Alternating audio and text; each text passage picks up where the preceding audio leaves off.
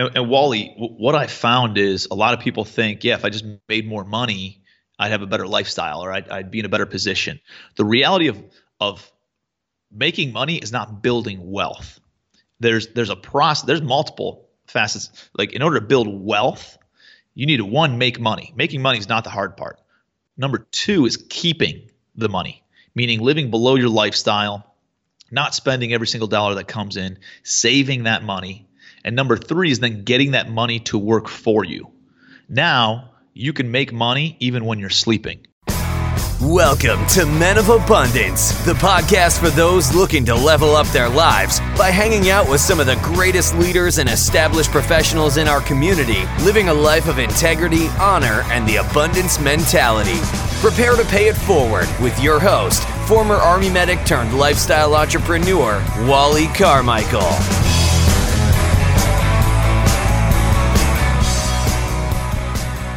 What is going on, Men of Abundance? I am Wally Carmichael, your founder and host of the Men of Abundance podcast, proving to you that you can, in fact, live a life of abundance today on your way to having more. You can and should have more and better quality relationships, connections, fulfillment, and yes, even more resources and money in your life. Living a life of abundance starts with getting out of the scarcity mindset and into a mindset and realizing that there is more than enough in the world to go around. And by you acquiring more and earning more doesn't mean you're taking away from others.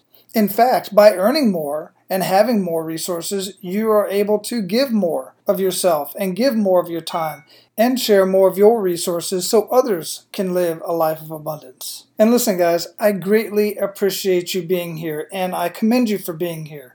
Because as I study and analyze the differences between those men who are really fulfilled in their life and seeing success at almost every corner and those who are not, a few distinct patterns stand out. And one of those patterns is that those who are not fulfilled in life and those who are not seeing success, and success does not equal fulfillment. We can talk about that at another time. But the bottom line is this, is the difference between the two groups of those who are fulfilled and successful and those who are not, is that those who are truly not only successful but also fulfilled and living their best life of abundance, they get around people who are where they want to be or on their way to where they want to be. They are willing to learn new skills, new mindsets, new ideas from other people, and they are willing to share that information with other people. So I'm asking you to be abundant in your actions today by paying it forward and sharing Men of Abundance with everyone you come in contact with. It will only make you better. Being grateful for everyone and everything you have in your life is an amazing start to living a life of abundance, but you also have to pay it forward and give to others. So hit that share button on your podcast player or copy the link and share Men of Abundance in a text message, on Twitter, in an email, or even put it out on Facebook. That simple action is going to make you feel amazing right away. And those who find it are going to come back and thank you, which again is going to just put you on top of the world.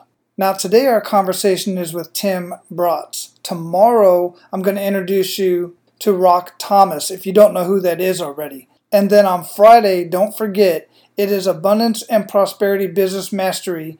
And the topic this week is going to be based around the internal reality of your business and the external perception. This is a very deep and practical conversation that leads to strategies that will take your business to the next level and beyond. So make sure you hit that subscribe button so you get notified when each individual episode is posted. So today, our featured guest today is the CEO and founder of CLE Turnkey Real Estate, a real estate investment company that acquires and transforms distressed commercial and apartment buildings into high-performance investment assets for their own portfolio. Working in real estate, Tim has learned how to build a passive business and create a residual income that allows him to live the lifestyle of his choice. He's here to educate and empower others to become financially free through commercial real estate. Men of Abundance, it is my pleasure to introduce you to Tim Bratz. Tim, welcome to Men of Abundance, brother. How you doing? Wally, appreciate you having me here, man. Really appreciate all the value you bring, and I'm excited to be here. Hey, man, I appreciate that, man. Where are you at in the world? I'm in Cleveland, Ohio. It's actually decently warm here today. Is it? I have not been around those parts at all yet. And I emphasize yet because I plan on here in the next year. My wife and I are actually in a position now, but we're just taking our time to get our RV lifestyle going. So we're going to get around the U.S., man. Good for you. That's exciting stuff. Oh, it is. It's super exciting. It's so fun just looking at all those things, man. It's amazing the stuff that they can put inside those RVs. Yeah, it's on the bucket list to take a few months and just go around with the kids and visit all the national parks. And man, I think it's what life's about, you know. Yeah, absolutely, man. Just the whole experience. So speaking of experience, man, I like to start out with an attitude of gratitude. What do you have to be grateful for today? Oh man. You know, I think about that a lot of times. I was on the phone, you know, working on raising like $3.5 million for a deal that I have closing next week.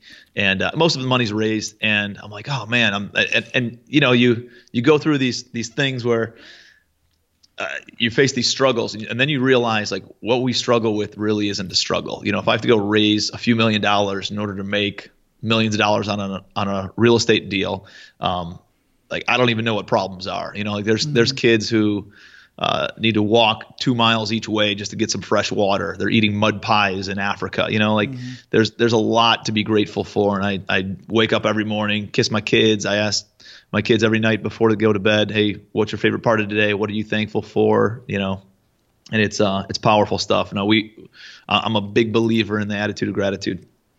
Yeah, that's really neat that you said it like that, because one of the things that I find that many men, I don't know that many men struggle with, but those of us who think about it, because unless my kids actually put themselves in the position, they will never live the lifestyle that I lived growing up, because I lived a pretty rough lifestyle growing up, and they will never live the lifestyle of some of the kids that you just spoke of around the world and even within the United States.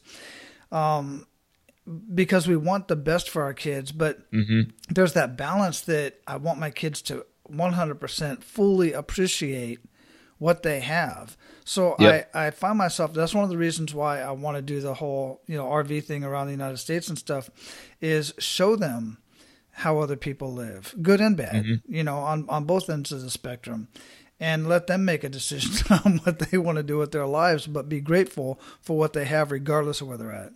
That's powerful. Yeah. It's just super important to me, because I can't stand an ungrateful person. Because that was me. I was ungratefully, you know, chasing a 6 and 7 figure income for many years before I got on this abundance journey of mine. I love it.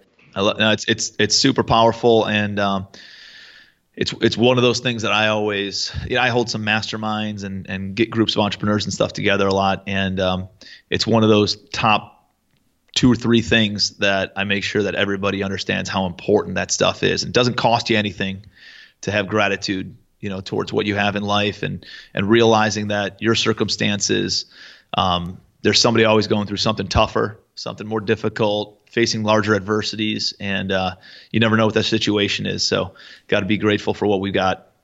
Yeah, very true. And one thing I would, you know, just kind of comment on is, you know, you said it doesn't cost you anything to be grateful, but in my mind, I found out that it was costing me quite a bit. Because to not be grateful. Absolutely. Right. It'll cost you something to not be grateful. Absolutely. Right? Absolutely. It definitely did. And I realized it almost immediately.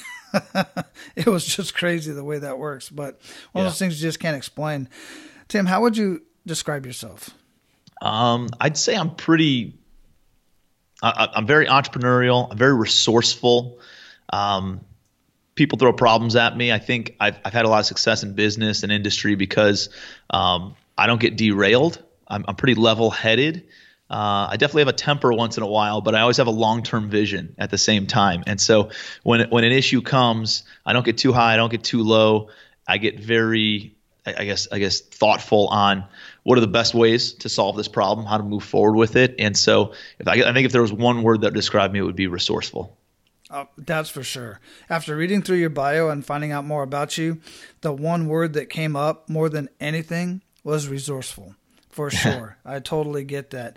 And one of the things that you said, you know, you was talking about how, you know, your emotions, you do get frustrated and you get upset once in a while, get a little heated. And guys, listen, man, we all get heated, but the true sign of an abundant leader is one who can control his or her emotions. Right. We all get that way, but if you lose control of your emotions, I have no respect for you. I'm not going to listen to you. Like, I was in the 82nd Airborne Division, and there's a bunch of guys who just yell and scream, and I figured out that the guys that yell and scream and lose their temper all the time, they don't know what the hell they're doing, quite frankly. And those that do, they can stay calm, collected, and work through the process. Yeah. And I think that's something that comes with time and wisdom. Mm-hmm. And as you experience more and more things, you realize it's not worth getting all worked up about some stuff. And I think it always paints a bad picture if you get too emotional in any certain circumstance. In the bad way, like if you get upset about something and you break real quick with your team, I mean that can really mess up the water, muddy up the water in your organization, with your team, with your operation, and or people that you do business with. I mean, there's people who they go off the deep end, and you don't want to do business with them any longer. And it really shows a lot of emotional intelligence if you can stay calm and collected and reasonable in all of your dealings with other entrepreneurs, with family. And I think you're seen as a more credible, wiser person if you can look at things objectively all the time and not get emotional about it. Yeah, absolutely. Yeah, totally. Very well said. Very well said. We're going to get into, what you're doing with CLE Turnkey Real Estate, because I've always been interested in real estate. As we were talking pre-show, I did some real estate deals many years ago. Haven't done it recently, but I just absolutely love the whole process of all the creative ways to make a very, very good living and, in real estate, and allow people to, give people options to live in a nice environment, live in a nice home, apartment, whatever it is that you're dealing with. So I definitely want to get into that. But before we do, I like to get into this. I always ask about this kick in the gut moment, because I've found that especially in the real estate industry, right around the 2008 time frame, there was a lot of kick in the gut moments. But I don't want to put words in your mouth. I like to get this kick in the gut moment because I've realized that everybody has them. And sometimes they define who we are. Sometimes they change the trajectory of our life. But those of us who have been able to go through that and then stand back up and stand even taller are the stories that I just love to hear. So if you would, share a kick in the gut moment with us and really make us feel that, and then kind of share what you learned from that. Oh, man. There's so many, especially being in real estate. You face all sorts of different adversities. Landlord-tenant problems. I just got awarded through, Rich Dad Education, Rich Dad Poor Dad. Have you heard of Robert Kiyosaki's book? Absolutely, yeah. And so he's got an organization that coaches people on how to invest in real estate called the Rich Dad Education Forum. And I actually just got nominated or inducted into their Hall of Fame last year. And they asked me to give a 2-minute speech on just providing as much value as possible to the 500-600 people that were in the room. And I remember thinking about what I wanted to talk about, and it was really these kick in the gut moments. It's the only reason I was up on stage, and what got me up on stage over the course of the past 10 years of being in real estate, from initially sitting in the audience and then being up on stage and that and receiving an award, was going through all the adversity that I faced. I mean, I've done literally everything from walking into houses and having roaches fall on my head, walking out of houses with fleas all over my pants. I had to leave them in the driveway and drive home, pantsless. I've had buildings, my crown jewel apartment building, when I was just getting started, burned down. Insurance wasn't the right insurance. And, I've had partnerships fall apart, all those different kinds of things. And so I think all those things build character over time, and what doesn't kill you only makes you stronger. And that's one of the things I think I've gotten better at problem solving and better at facing those adversities by going through all that stuff. Probably the biggest kick in the gut moment for me, though, was back about 6 years ago. I was doing real estate. I had 10, 15 houses, had some passive income coming in. But the reality is I got involved in some other businesses. And when I had a little bit of money, I started spending it on some stupid stuff. I didn't have the kind of money that I was portraying that I had. And so I joined the clubs. I bought a Mercedes and bought, pairs of jeans that were $300-$400 and all sorts of different stuff, where those are nice if you have crazy money and none of that stuff matters. I wasn't in that position. I was just trying to portray an image, and I found myself just completely broke. I had credit card debt of $25,000 and about $70 in my bank account. I had to borrow money to make the minimum payments on my credit card, and I had to literally pay for gas with the coins in the cup holder of my car. And I remember sitting on my bed like 6 years ago just crying because I had to go borrow money to make the minimum payment on my credit card. And I've cried like 4-6 times in my life probably. And that was a very reflective time, I guess, of like, what am I doing? Why am I doing this? And I wasn't a good steward of capital. And being in the investment realm of essentially investing your own money, investing other people's money into real estate, you need to be a good steward of capital. And so it was a huge learning curve that I went through on that, or mindset shift, I guess, is probably more of what it was. And got rid of the Mercedes, canceled the club membership, kind of condensed my life, went back to living on like $30,000 a year and just built up my portfolio from the ground up. It was a very humbling experience for me. And, lived in a little house. All my friends are buying these big houses, their second homes, all this other stuff. And I lived in a little 900 square foot house, 3-bed, 1-bath with my wife and my first kid. And it was a family home. So we were able to save a bunch of money up. And over the course of the next, by making those small incremental decisions that set me up for something better, it compounded over time. And this snowball effect kind of set into play where over the next 3-4 years, I was able to kind of get myself fully out of debt, really set myself up to open up a large business, build a lot of credibility in the industry, and over the past 2-3 years, really expand my portfolio significantly. I'm at 1,500 units, rental units right now. I have another 1,000 units closing in the next 30 days, and so I'll be over 500 units closing in the next 30 days. So I'll be over 2,000 units. And really started building my current portfolio about 42 months ago. And so it's been this, if I didn't get that kick in the gut, then I wouldn't have become such a phenomenal steward of capital and respect the power of money and respect how money can work for you as much as I do today. And so, today it's funny. I have this significant net worth and all this rental property and all this cash flow, and now I go buy $20 pairs of jeans.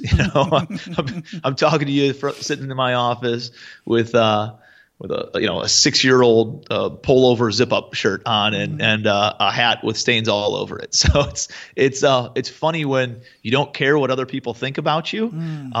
How the world opens up and how the universe responds, and other people actually like you more when you don't care what they think about you because they see you as a genuine person. And I think that was a big kick in the gut moment for me 6 years ago that has really transformed everything I've gone through.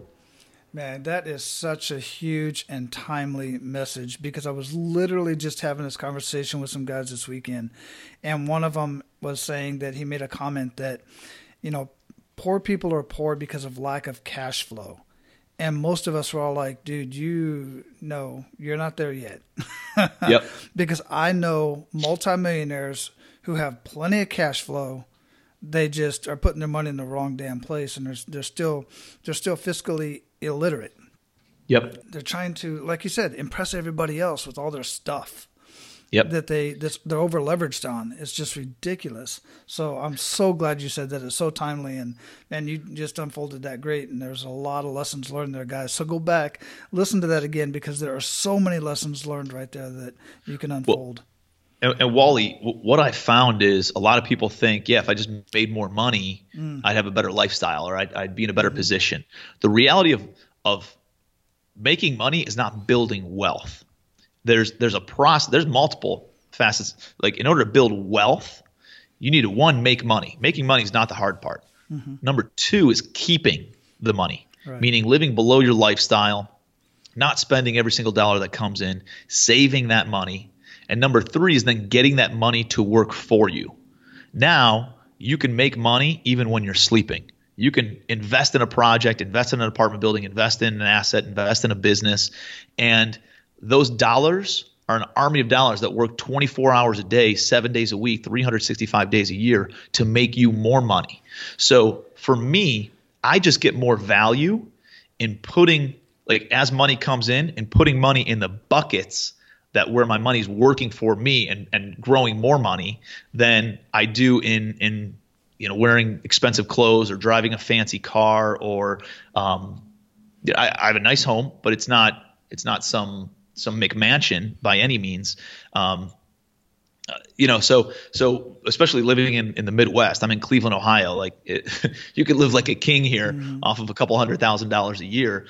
So I take all my money and I reinvest it. And so the 3 major pieces of building wealth is 1, making money. That's just the tip of the iceberg. 2 is keeping money. 3 is getting your money to work for you. And then 4 is, trying to lower your tax burden and lower the expenses that you have on the income that now you're making from all those different assets and investments. So it's like you said when you're talking to your buddy, that making more money, that's not.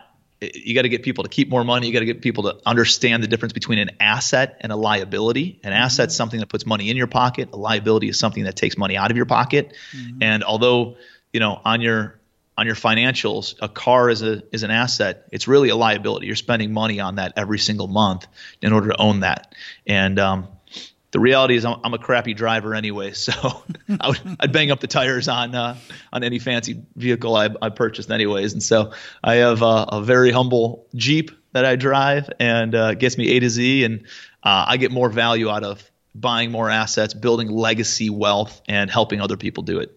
Yeah, absolutely. And there's so many creative ways, to, like you're saying with the car, unless you're renting the car, like with our RV idea, we're not going to use the RV, all year long, 365 days a year. So we already have a plan. We're going to rent it part of that time so that it becomes part of an asset as well. Right. It's paying for itself. You can turn liabilities into an asset. I do that with vacation houses. I'm going down to my vacation house in Florida next week. I'll be down there for the winter, and I rent it out the rest of the time. I'm able to go and use it at cost or free, during those couple of winter months. And then I rent it out and actually make money on something that would traditionally take money out of your pocket. So I love what you're doing with the RV, being able to rent that out in the off season, turn that liability into an asset that pays for itself. And that's when it makes sense. Yeah, absolutely. And then the other part of all that, guys, is I have this conversation too, is, insurance. It's one of those necessary evils, life insurance, protecting the stuff that you have, because so many people get in so much trouble. Like you said, with the one property you had insurance, but not the right insurance.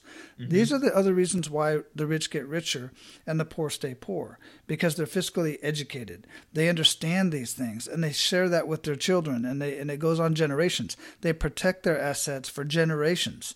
And if you're not smart enough to do that, or you think, well, I don't have the extra $25 to put towards, life insurance or whatever it is, you're missing the point, because that is something you need to do to protect, not just as a man. I believe that's your responsibility. If you're the sole breadwinner, then if something happens to you, what's going to happen to your family? That income's gone. So you have to be able to protect that income. Absolutely. Excellent. So let's get into what you're doing and really kind of how you got started. We talked a little bit about how you got started and what you're doing specifically with your real estate, with CLE Turnkey Real Estate. But share with the guys how you got into that and, what that's done for you and your life and your family. Yeah, I appreciate that. I'm 33 years old now. I got involved in real estate when the market was going gangbusters. I was going through college, 03 to 07, when everybody's making money in real estate. You could talk to your hairdresser, you could talk to your waiter, you could talk to the bartender, and everybody's making money in real estate. So that's what motivated a 20-year-old kid back then, and I decided to get involved in real estate. So after I graduated from college in 07, my brother was living in New York City. I moved out to New York. I became a commercial real estate agent. So I would represent businesses that were looking for another retail space to expand their business, or I'd represent a landlord who had, a retail space that they needed to market to a business. And the first deal I ever brokered, the first lease that I ever brokered was 400 square feet. And it was in Greenwich Village in Manhattan.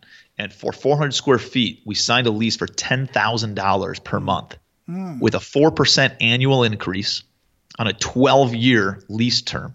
And so if you do the math on that, you realize, I was like, this landlord's going to make almost $2 million over the next 12 years for doing something one point in time today. And I'm like, man, I'm on the wrong side of the coin. I need to be owning real estate instead of brokering real estate. And then I went down the path of, reading the Rich Dad, Poor Dad and Richest Man in Babylon and some of these other real estate books, and going to the programs, going to the seminars and seeing the gurus. And it was powerful. I knew that real estate was what I wanted to get into, but then the market shifted. Everything crumbled in 2008 and 2009. I decided to move down to Charleston, South Carolina, and just kind of on a whim. I lived down there for about 5 years. And when I moved down to Charleston, I decided I wanted to get involved in real estate. This is after the market all tanked. And you can go on the MLS and go buy a property for under $50,000. And so I found the cheapest house in all of Charleston, South Carolina. It was listed for $25,000. It was a little duplex in the hood. It was a tough area. And I'm a punk 23-year-old kid at the time. Nobody's going to lend me money. And so I had to get creative on where could I get the money. And so I think that was a big lesson of a lot of people are like, hey, I can't get involved in real estate because I don't have money. I don't have time. I don't have the knowledge. When you say those kinds of things, it shuts down your brain from thinking creatively. And so instead of saying I can't do something, start asking yourself a question. And this is one of the ways that I think I've become a little bit more resourceful is how can I do it? How can I find the money? And I think resourcefulness is the ultimate resource where regardless of you not having the time or the money, like if you're resourceful, you'll figure out a way. And that's what I was able to do. And so I just started like, how can I get money to buy this apartment building? And so I thought, hey, I have access to a credit card. And I called up my credit card company. I had a $3,000 limit at the time, and I asked them to increase it to $100,000. And they said, absolutely not. You've had it open for about 15 months, and you're 23 years old. You don't have a mortgage or a car payment or anything. Like, you have zero credit. And I was like, hey, that's better than no credit, right? Or that's better than bad credit. And they said, hey, well, listen, we'll give you $15,000, 1-5. And so I was able to get my credit line boosted to $15,000. I made an offer on that house for $12,000, and we ended up getting it. I ended up buying it for $14,000, and I was able to actually essentially use a balance transfer check from my credit card in order to buy the house. And so I bought my first house. I did all the work on it. I fixed it all up, changed out the carpet. I'm Googling how to change out light fixtures and watching YouTube videos on how to change out carpet, and I'm painting it. I'm doing all the landscaping, and then I didn't know how to sell it. So I thought, hey, I've seen people hold open houses. Let me hold an open house. I'll put some signs up and I'll hand out some flyers. And I just went and door knocking on a bunch of the neighbors' doors and held an open house. And that weekend I had one of the neighbors offer me $33,000 for it. So from start to finish, I made about $13,000 on my first deal in the worst real estate economy ever. It took me about 75 days to do it, and I'm a know-nothing 23-year-old kid. And so I was like, let me go do it again. And so, you do it again. And as you find more deals, I got into this thing called wholesaling. So instead of actually buying properties, I'd contract a property, and then I'd find somebody. I'd call up you, Wally. Like maybe let's say I found a $100,000 house. Let's say it's fixed up. It's worth $100,000. Let's say it needs about $10,000 worth of work. If I was able to find that house and contract it, negotiate the price at low enough where you said, hey, I'd buy it. I'd love to be all into that house for $70,000 because it's going to be worth $100,000 when I'm all done. And it needs $10,000 worth of work. So Wally, the most you'd be willing to pay for that is $60,000. Make sense? Right. So I would then go and try to contract it for maybe $50,000 or $55,000. And if I was able to do that, then I'd come to you and I'd sell you the contract. So I'm not using any of my own money. I'm not using any of my own credit. And I'm able to just sell a contract to buy a property. You give me $5,000, $10,000, and then you're able to go buy the property for you're all in then at whatever my contracted price was, and plus my fee, plus the renovation cost. So you're all in at $70,000. So it makes sense for you. And then the seller got what they wanted, their price point out of it. So everybody wins. And it was a way that I could kind of learn a little bit more about real estate, get involved in real estate without having to have access to a bunch of money. And then what naturally happened was I met people who said, hey, Tim, you obviously know what a good deal is. I don't have the bandwidth to take on any more projects, but I have money. Why don't I put up the money, you do all the work, and we'll split the profit 50-50. Or there was one group I gave them 70% of every single deal. And so I did that for about 250 deals. I gave up 50 to 70% of all the profits in my first 250 deals that I did, because I realized that I needed to build a resume. I realized that I needed to be able to then, eventually posture up with a bank. If I had all these deals under my belt, I can go to a bank, posture up, and say, hey, here's my experience, here's my portfolio.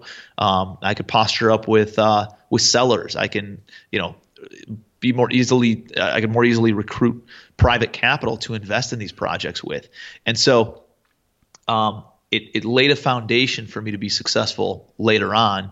And I think I alluded to that earlier in the podcast, was having a long-term vision. Like thinking, is this something that's going to matter 3 years from now? Could it put me in a better position 3 years from now versus like immediate satisfaction? I think we live in a society of instant gratification. Everybody wants instant pudding and instant success and fast food, and they want it's one of those things where it's not realistic. You got to put in the work, you got to put in the effort, and if you plant the seeds today, you'll have the harvest in the fall. And so I think that's one of the things that probably one of those mindsets that I developed over time and has really set me up. I think a lot of people overestimate what they can accomplish maybe in 12 months, but they grossly underestimate what they can accomplish in 3 to 5 years.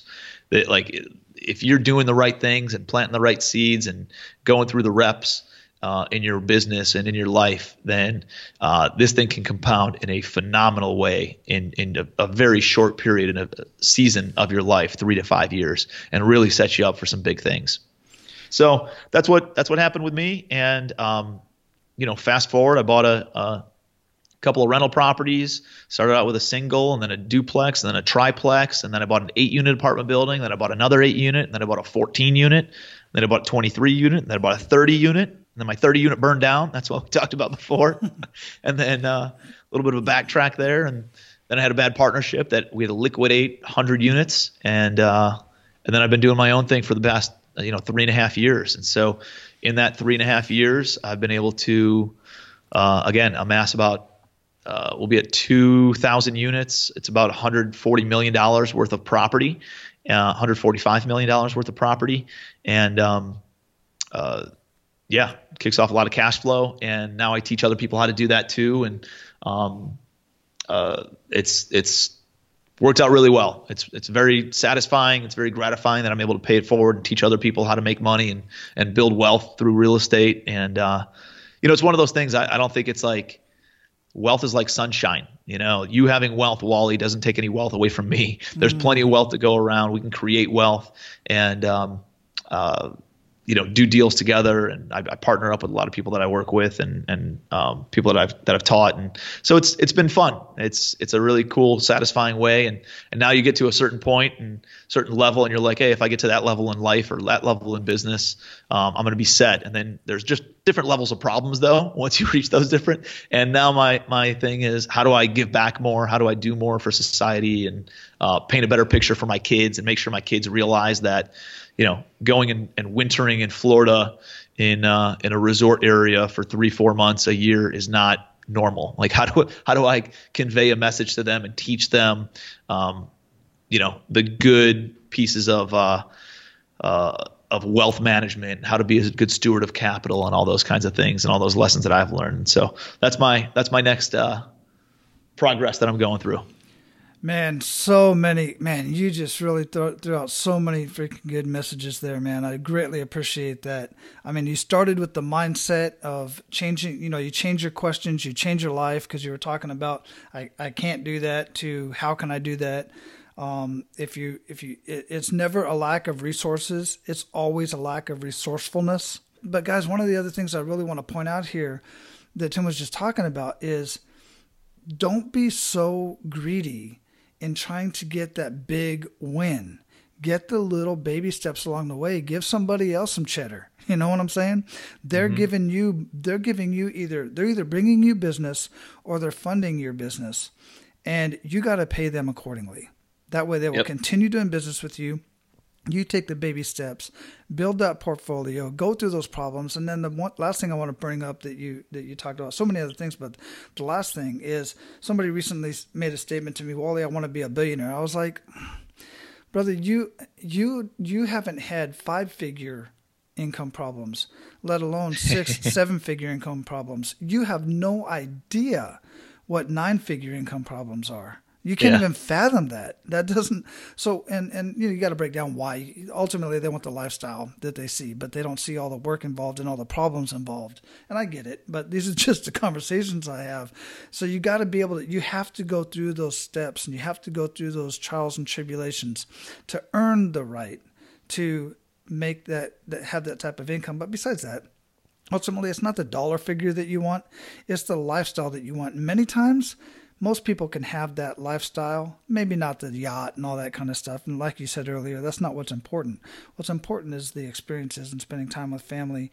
Don't get me wrong. I like making money, and money is great. I've been dirt poor, and I'm telling you, having money is definitely makes me happier than being dirt poor, and not being able to pay my bills and not wanting to answer the phone because I know it's the bill collector. That's just stressful. Hair starts falling out and stuff. But man, I just dig it, man. Yeah, I appreciate that. It's I think success, people see success in our society as the material things. And I think if you want to make money because you want the material things and that's your big why, I think you're going to be, and that's what you think is going to provide fulfillment to you and purpose to you. I think you're going to be very disappointed once you get there, because once you get there, I remember I was like, this is it, like, okay, well, now what?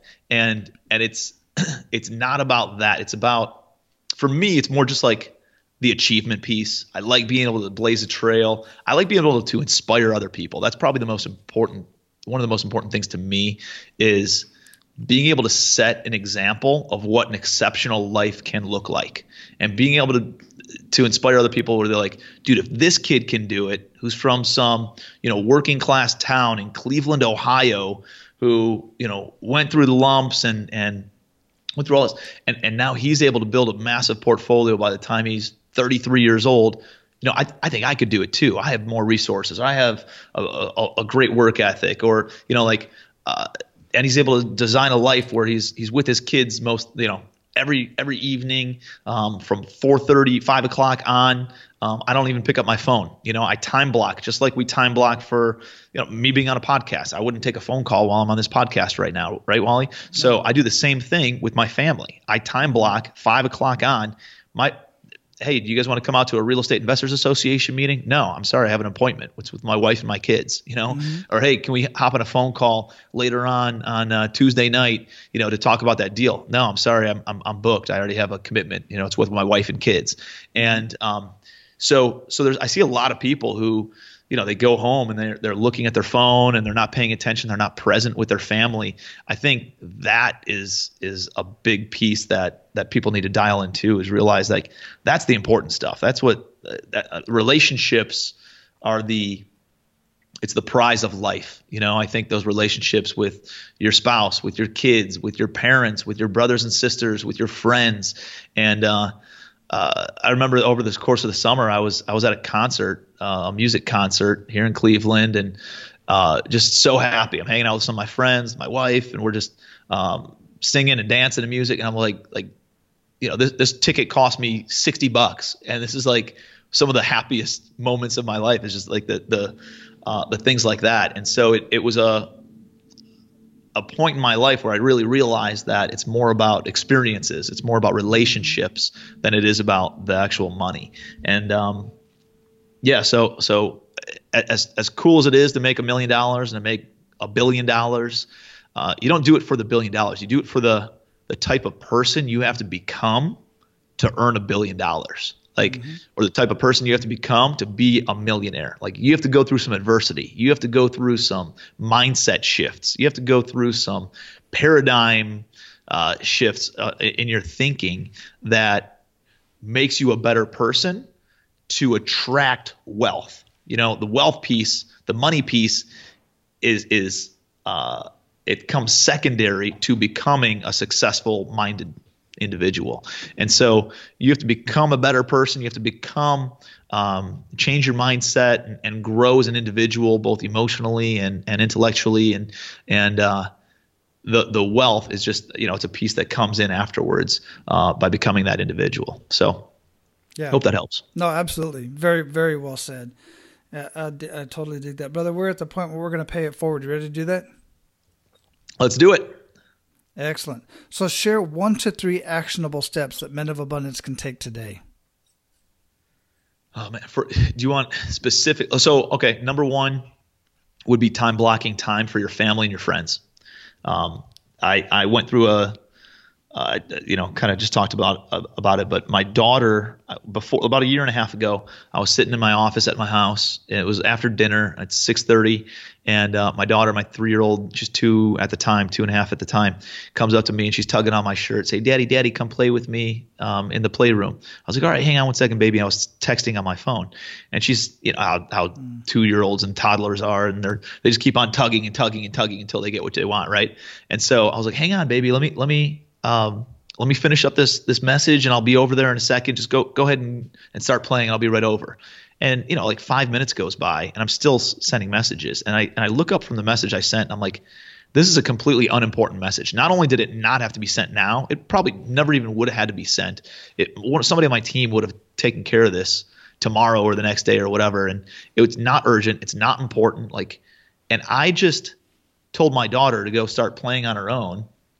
And now think about how that imprints on your kids. And eventually she comes to daddy for love and safety and support and satisfaction. And now when she comes to daddy, whether she knows it or not, I just imprinted on her that she's going to get disappointment.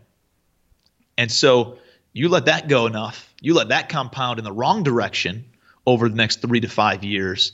And all of a sudden, your kid's going to start looking for sources of love and support and satisfaction from other places. That could be drugs. Mm-hmm. That could be sex. What kind of guy am I imprinting on my daughter if I ignore her? She's going to go and start dating guys that ignore her because she thinks that that's what love is, because the guy who loves her the most in the entire world, her daddy, ignores her. And so, that was a punch in the gut moment too.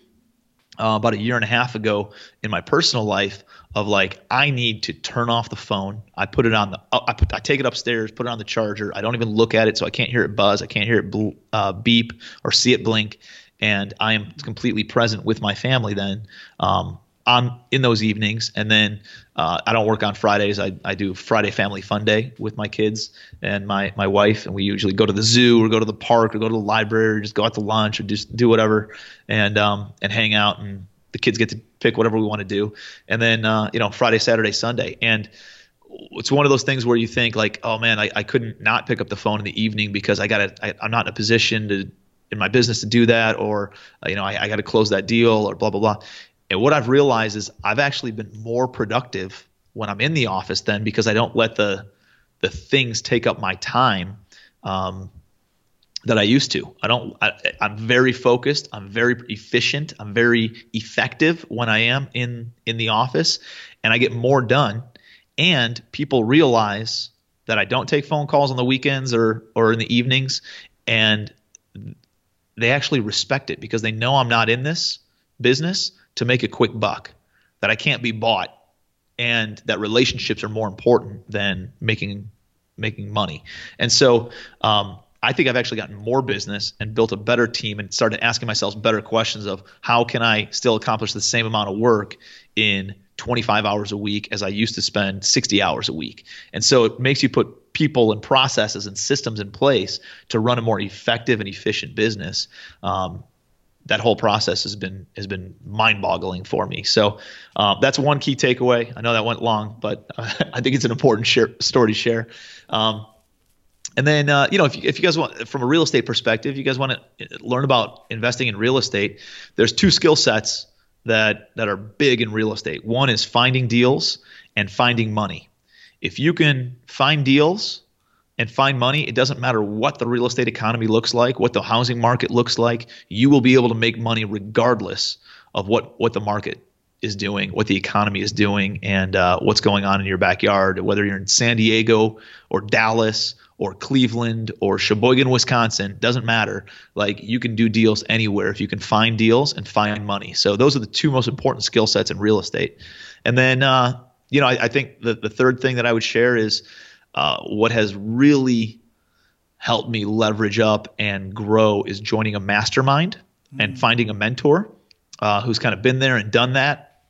And I plug into these mastermind events, on a quarterly basis. I believe in masterminds so much that I spend $75,000 a year just on fees to be in masterminds, not to mention the travel and all the other ancillary costs that are associated with it, because I believe in them so much. I'm in 5 different mastermind groups, different ones, entrepreneurial ones, real estate, residential real estate, commercial real estate, just business and strategy type of masterminds. So I think those are really, really powerful because, as Wally, you and I mentioned before, once you get to those 5-figure problem, like you get to the 5-figure level, you're going to have 5-figure problems. And you're going to have to go through that process of, hey, how do I then punch through the ceiling on that to get the 6-figure income, and then 6-figure problems. And then there's 7-figure income and 7-figure problems and an 8-figure, and so every time you get to a different level, I found in life and in business and in finance, there's another level of problems, another level of things that you got to work through and solve. And to have other people there, support groups, on a quarterly basis to help out not only with business but also with life and relationships, and give you some direction on that stuff has been hugely instrumental in my growth. And so, I think those are the 3 things. I'd block time for your family and friends. I would, if you want to get involved in real estate, learn those couple of skill sets of finding deals and finding money. And regardless of what industry you're in, make sure you find a mentor and a mastermind group to get involved in to have that support network. Because it can be lonely being an entrepreneur and being a business owner. It's there's not a lot of people you can talk to about dollars and decimals and not think of it as a way of bragging, but more of a way of just quantifying things and figuring out what the next step is in that business. So it's powerful stuff, and I hope those are 3 key takeaways that are helpful for everybody. Yeah, that's absolutely awesome. I mean, anytime that I've done anything significant that I wanted to do, I know I've always had a mentor, a coach, and I've always been in a mastermind. My first mentor that I paid was a guy who taught me how to do lease options. I paid that guy $5,000 to mentor me for a year. He was there literally if I picked up the phone, I was at a deal, I would call him, I'd go outside, say, hey, here's the numbers. I'm working with the owner, or I'm working with the tenant buyer, whatever. Tenant buyers are easy, but I'm working with the owner. And he goes, all right, here's what you do. Here's the contract you pull out, blah, blah, blah, done. And I mean, to me personally, you're an idiot if you try to go it alone, because you're just going to waste so much time and money. Yeah. I mean, the expense of being in a mastermind is an investment. You're gonna get that. You're gonna spend that much money, whether you go through a mastermind and you learn from somebody else's experiences, or you screw up and you kind of get punched in the gut enough times where you're going to lose that much money on a deal and learn that lesson that way, the hard way. And you're probably going to lose more on the deal than you ever would in the mastermind. And so it's more of an investment. There's a return on your investment there versus thinking of it as an expense. Yeah, and the other thing is, we were talking about earlier, I brought up anyways, how the wealthy stay wealthy is because they're part of these groups. They don't just go to the country club just to smoke cigars and drink, and drink fine whiskey and play golf or whatever. Those guys are out there. There's more business deals that have been done on the golf course because they're out there talking, they're masterminding, they're helping each other out. They're saying how my business can help your business, or I know a connection you need to call down in Ohio, and handle this type of stuff. That's the type they're willing to invest in themselves. Is the bottom line. Yep, big time. Yeah. So you already mentioned quite a few habits and rituals that you do, but what are some other rituals that make the biggest impact in your life? Oh man, definitely showing an attitude of gratitude. Wake up in the morning and just sit there and think about the things I'm thankful for. Time blocking is a big deal. I work out in the morning, so that way I don't have to think about it the rest of the day, because if you try to fit it in later on in the day, man, that just doesn't happen.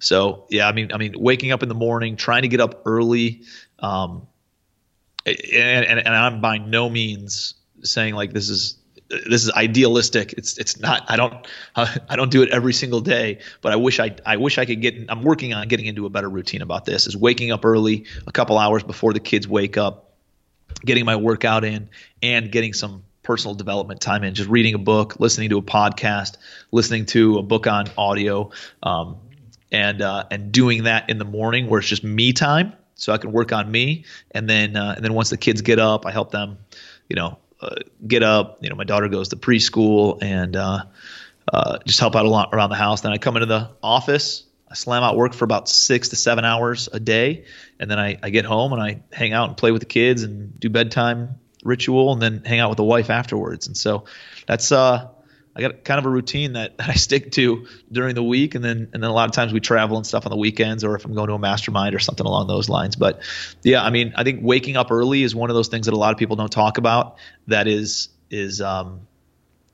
an unsaid factor of success. Waking up early and doing personal development and physical activity to get your mind and body and spirit rolling and in sync, and starting out the day in that regard. I think I always have better days when I do those things, because I just feel good about the day and how it all got started. Yeah, absolutely. And speaking of reading and listening, what would you recommend that our abundant leaders read or listen to, and why? Yeah, probably the book that I've recommended the most is a book called 12 Pillars by Jim Rohn, R-O-H-N. And he's like one of the foremost thought leaders and personal development speakers. He's passed away now, but like he's the guy who inspired people like Tony Robbins, on the personal development circuit. And he's got this book called 12 Pillars. It's an easy read. You'll knock it out literally in a day, maybe a few hours.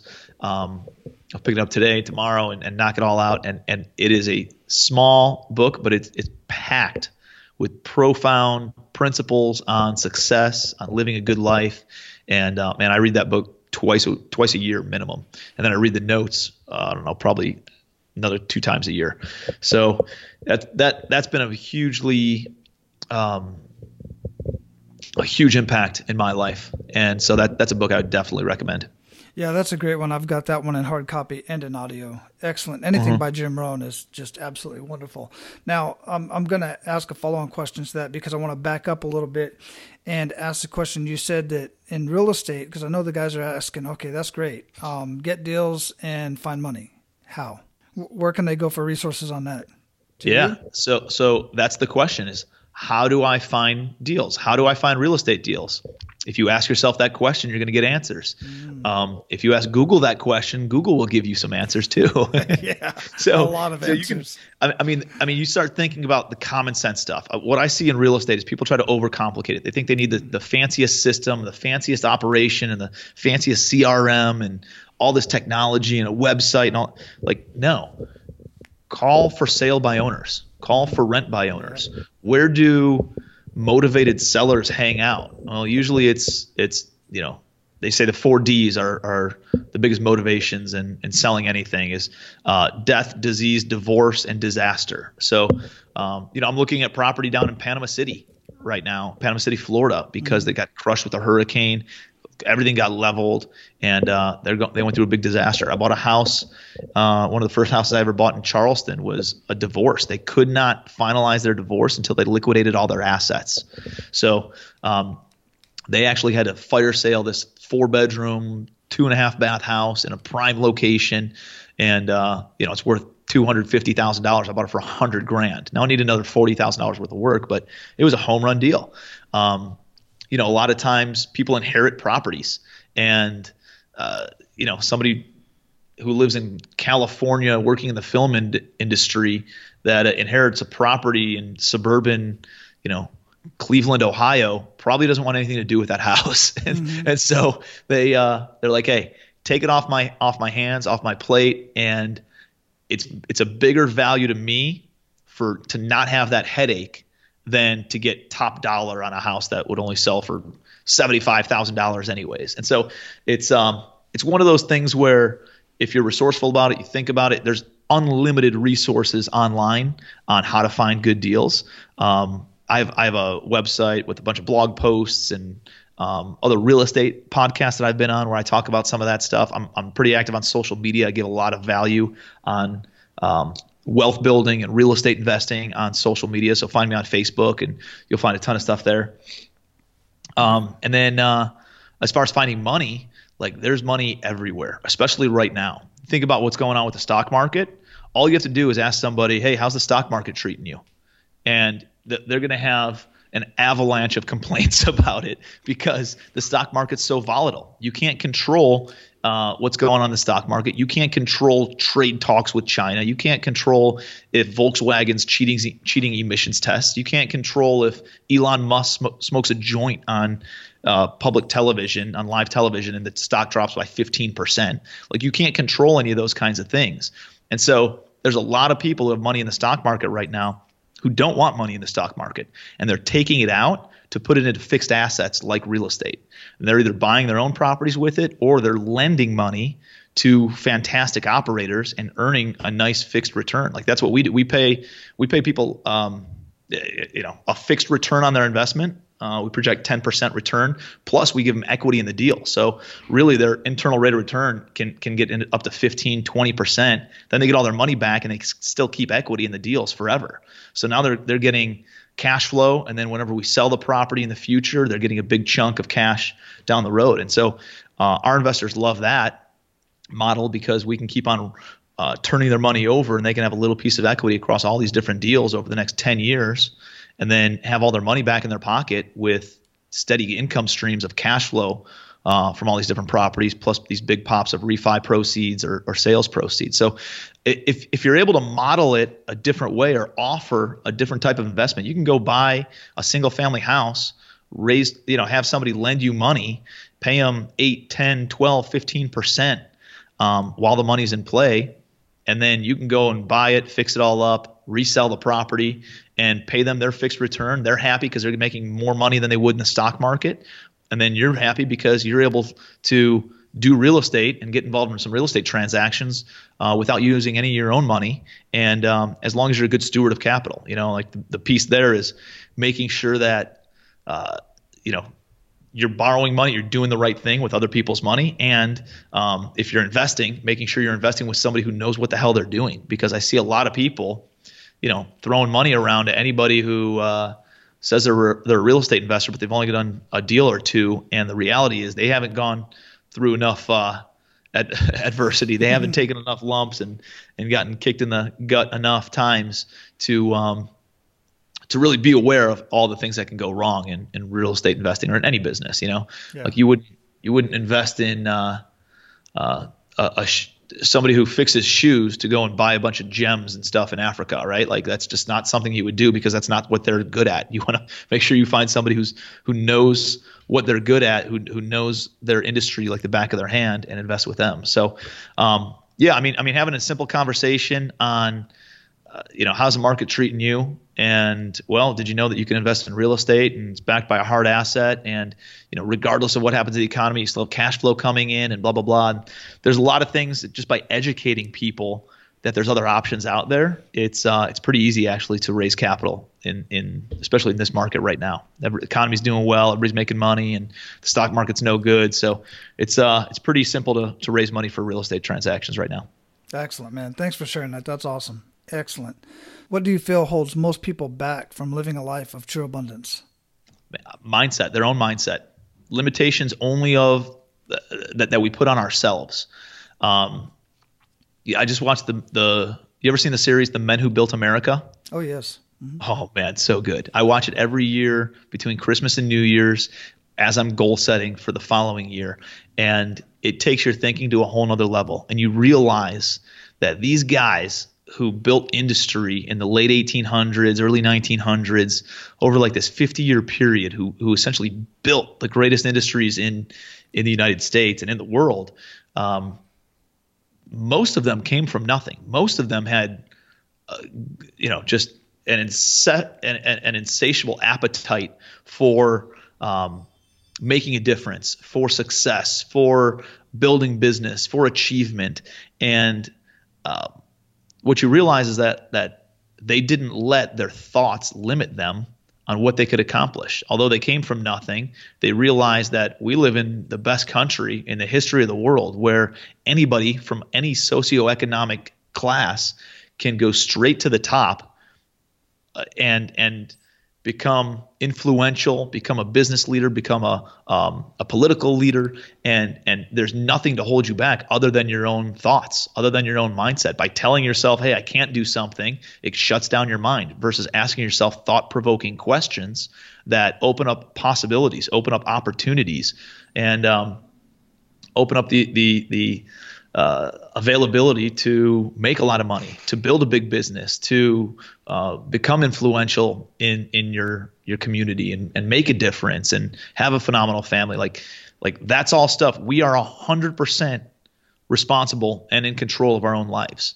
Now, there's a lot of things that happen to us, but we are 100%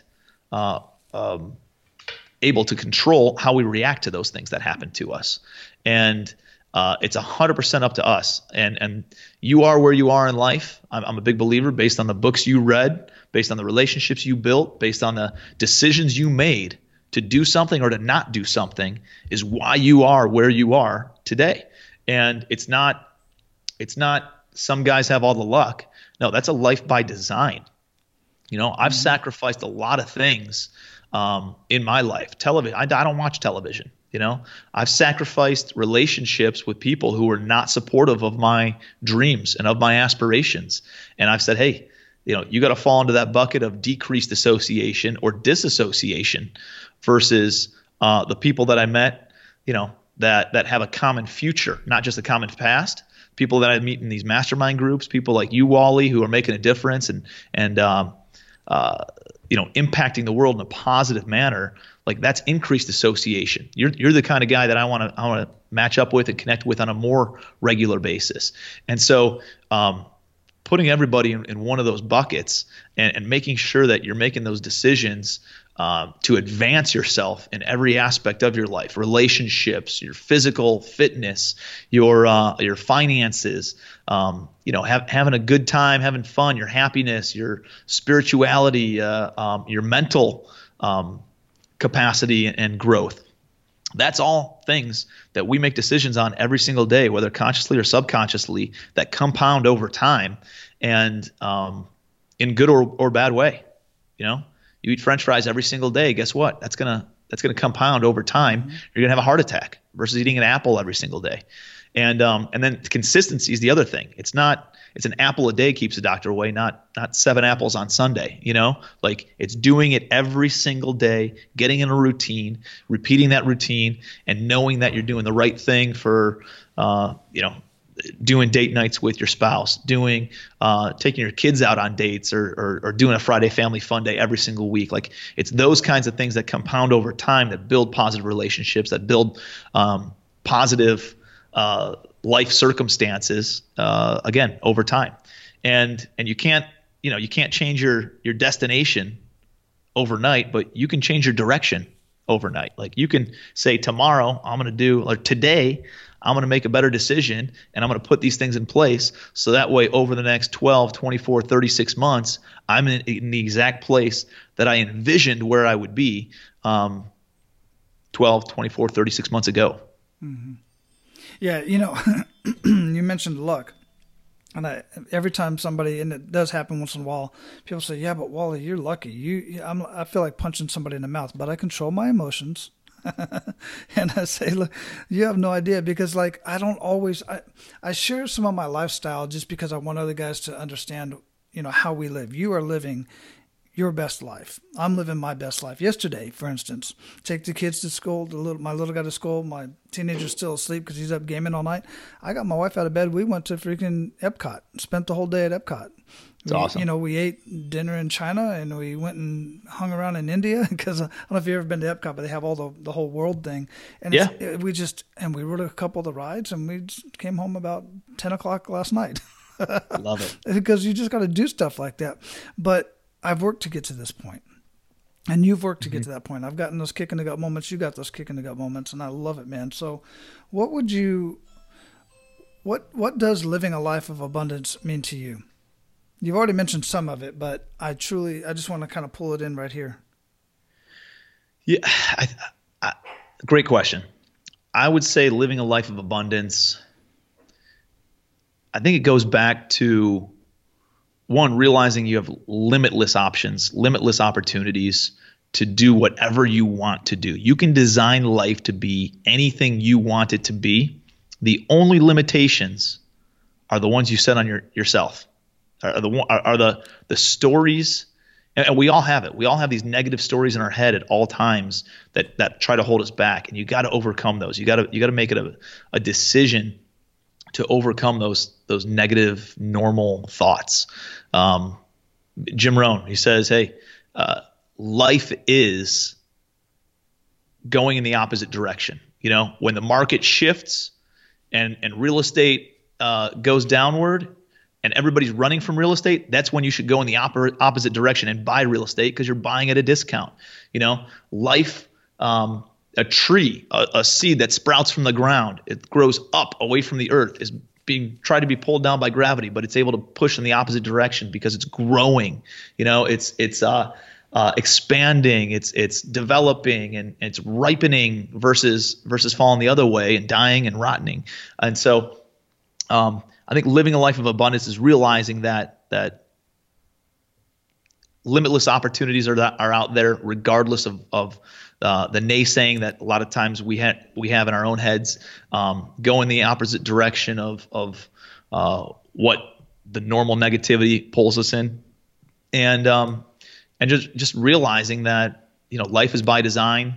We can do whatever we want, whenever we want, wherever we want to, if we design it to be that way. And you have a lot more control over your life than a lot of people think. And you can really design this thing and make a big impact over the course of the next, again, 24, 36, or even 60 months. It's a very short season of your life that you can really set yourself up for some massive positivity and influence and lifestyle that you want. But you got to be willing to put in the work to get there and think strategically. And so, yeah, living a life of abundance.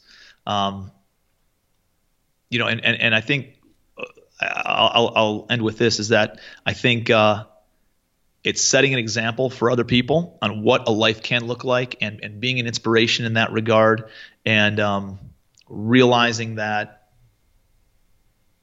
I think I'd go back to that is setting an example of what an exceptional life can be like, and being an inspiration for others, so that other people can say, hey, I can do that too, and I can have that kind of lifestyle, I can have that kind of relationship, I can have that kind of business, I can have that kind of physical fitness, and all those things. And I think when you have the ability to do that, I truly believe we have the responsibility to do it, and that we to set that example. If you have the ability to set that example, you have the responsibility to set that example. I think it's a huge waste of talent, a waste of resources, a waste of resourcefulness, and a waste of opportunity if you don't live the best life you possibly can at all times. Yeah, I totally agree. I even find it selfish sometimes, quite frankly, if you have the capacity to do so. And then the next step is to pay it forward in some way. Rather it's hanging out at the Y and talking with kids all day, or, creating some sort of a mentoring or mastermind or coaching business around the whole bit, and paying it forward some way and bringing other people along. It's just huge to me. Love it. Or having a podcast, Hey man, you're providing a ton of value. This is amazing. Yeah, I appreciate it. It's almost like I'm talking to myself here, man. I'm literally having a conversation with myself. It's just so we're so much alike, and I find that so often with the guests that I get on the show, especially guests. I got to give a shout out to Interview Valet because they always send me some of the most amazing people to have conversations with, and I appreciate them so much, man. Yeah. Yeah, they're awesome. We're going to close this up, brother. Before we do, what did we not talk about that you want to ensure that our abundant leaders get out of our conversation today? Yeah, I would just say contact. Like if you guys want to reach out to me, I love sharing information, sharing value as much as possible. Hit me up on Facebook. I'm very active on there. I'm trying to post and do a lot of inspirational stuff and real stuff, not just like fugazi fluff, kind of inspirational quotes. I don't do that. It's like actual tangible deals I'm walking you through and that kind of stuff. So if anybody ever wants to invest in real estate or get started in that, hit me up. I do some coaching and stuff. Happy to have anybody out to any of my events. That's Commercial Empire on how to invest in apartment buildings. But I give a lot of free content on social media on my website, clevelandturnkey.com/blog. I have a lot of free content on there and blogs, posts, and videos and all sorts of stuff. If you're looking to get involved in more of a real estate investment realm or wealth building realm, and again, I'm big on lifestyle too, so I talk a lot about those kinds of things. And if there's ever anything that I can do for anyone, hit me up, send me a Facebook message, and friend me up on there, and would be happy to connect with anyone who, if there's anything that I said resonates and you want to dig a little bit deeper, I'm happy to help you out with that too. Excellent, man. So we will have all of that linked up in the show notes, guys, so don't worry about writing all that down. And, man, it's been a pleasure. I knew it would be. Greatly appreciate it. Go out, live your life of abundance, Tim, and just keep paying it forward, man. You're awesome. Wally, I appreciate you, brother. Thank you for all you do. Absolutely. Thanks, man. All right, guys, we talked about quite a few action steps throughout this conversation. One I want to ensure that you do is go back and check out an oldie but a goodie, and that is 12 Pillars by Jim Rohn, as Tim suggested. Also, ensure that you check out Tim's website and connect with him, because if the real estate industry interests you at all, I've had conversations with so many people in the real estate industry. I myself have had some great experience with real estate in lease options. And I've talked a little bit about my mentor, who calls himself the mentor, who taught me everything I know about lease options. And I got a huge return on my investment in paying for that mentorship. So it's no surprise that I highly suggest that you pay for a coach or a mentor if you are trying to transition into a different environment, a different job, a different business, or transition from the military to civilian, whatever the case may be. If you're moving into uncharted territory for yourself, then connect with somebody and a group of people who are in that industry and doing well and are willing to show you the ropes. Then ensure you compensate them accordingly. Now, go out and live your life of abundance, and make sure to pay it forward. That's all for today, Abundance Leaders. For more about our guests and the powerful information we shared with you today, be sure to sign up for our mailing list at menofabundance.com. We appreciate your time and look forward to hanging out with you on our next episode. So until then, be sure to pay it forward and live your life of abundance.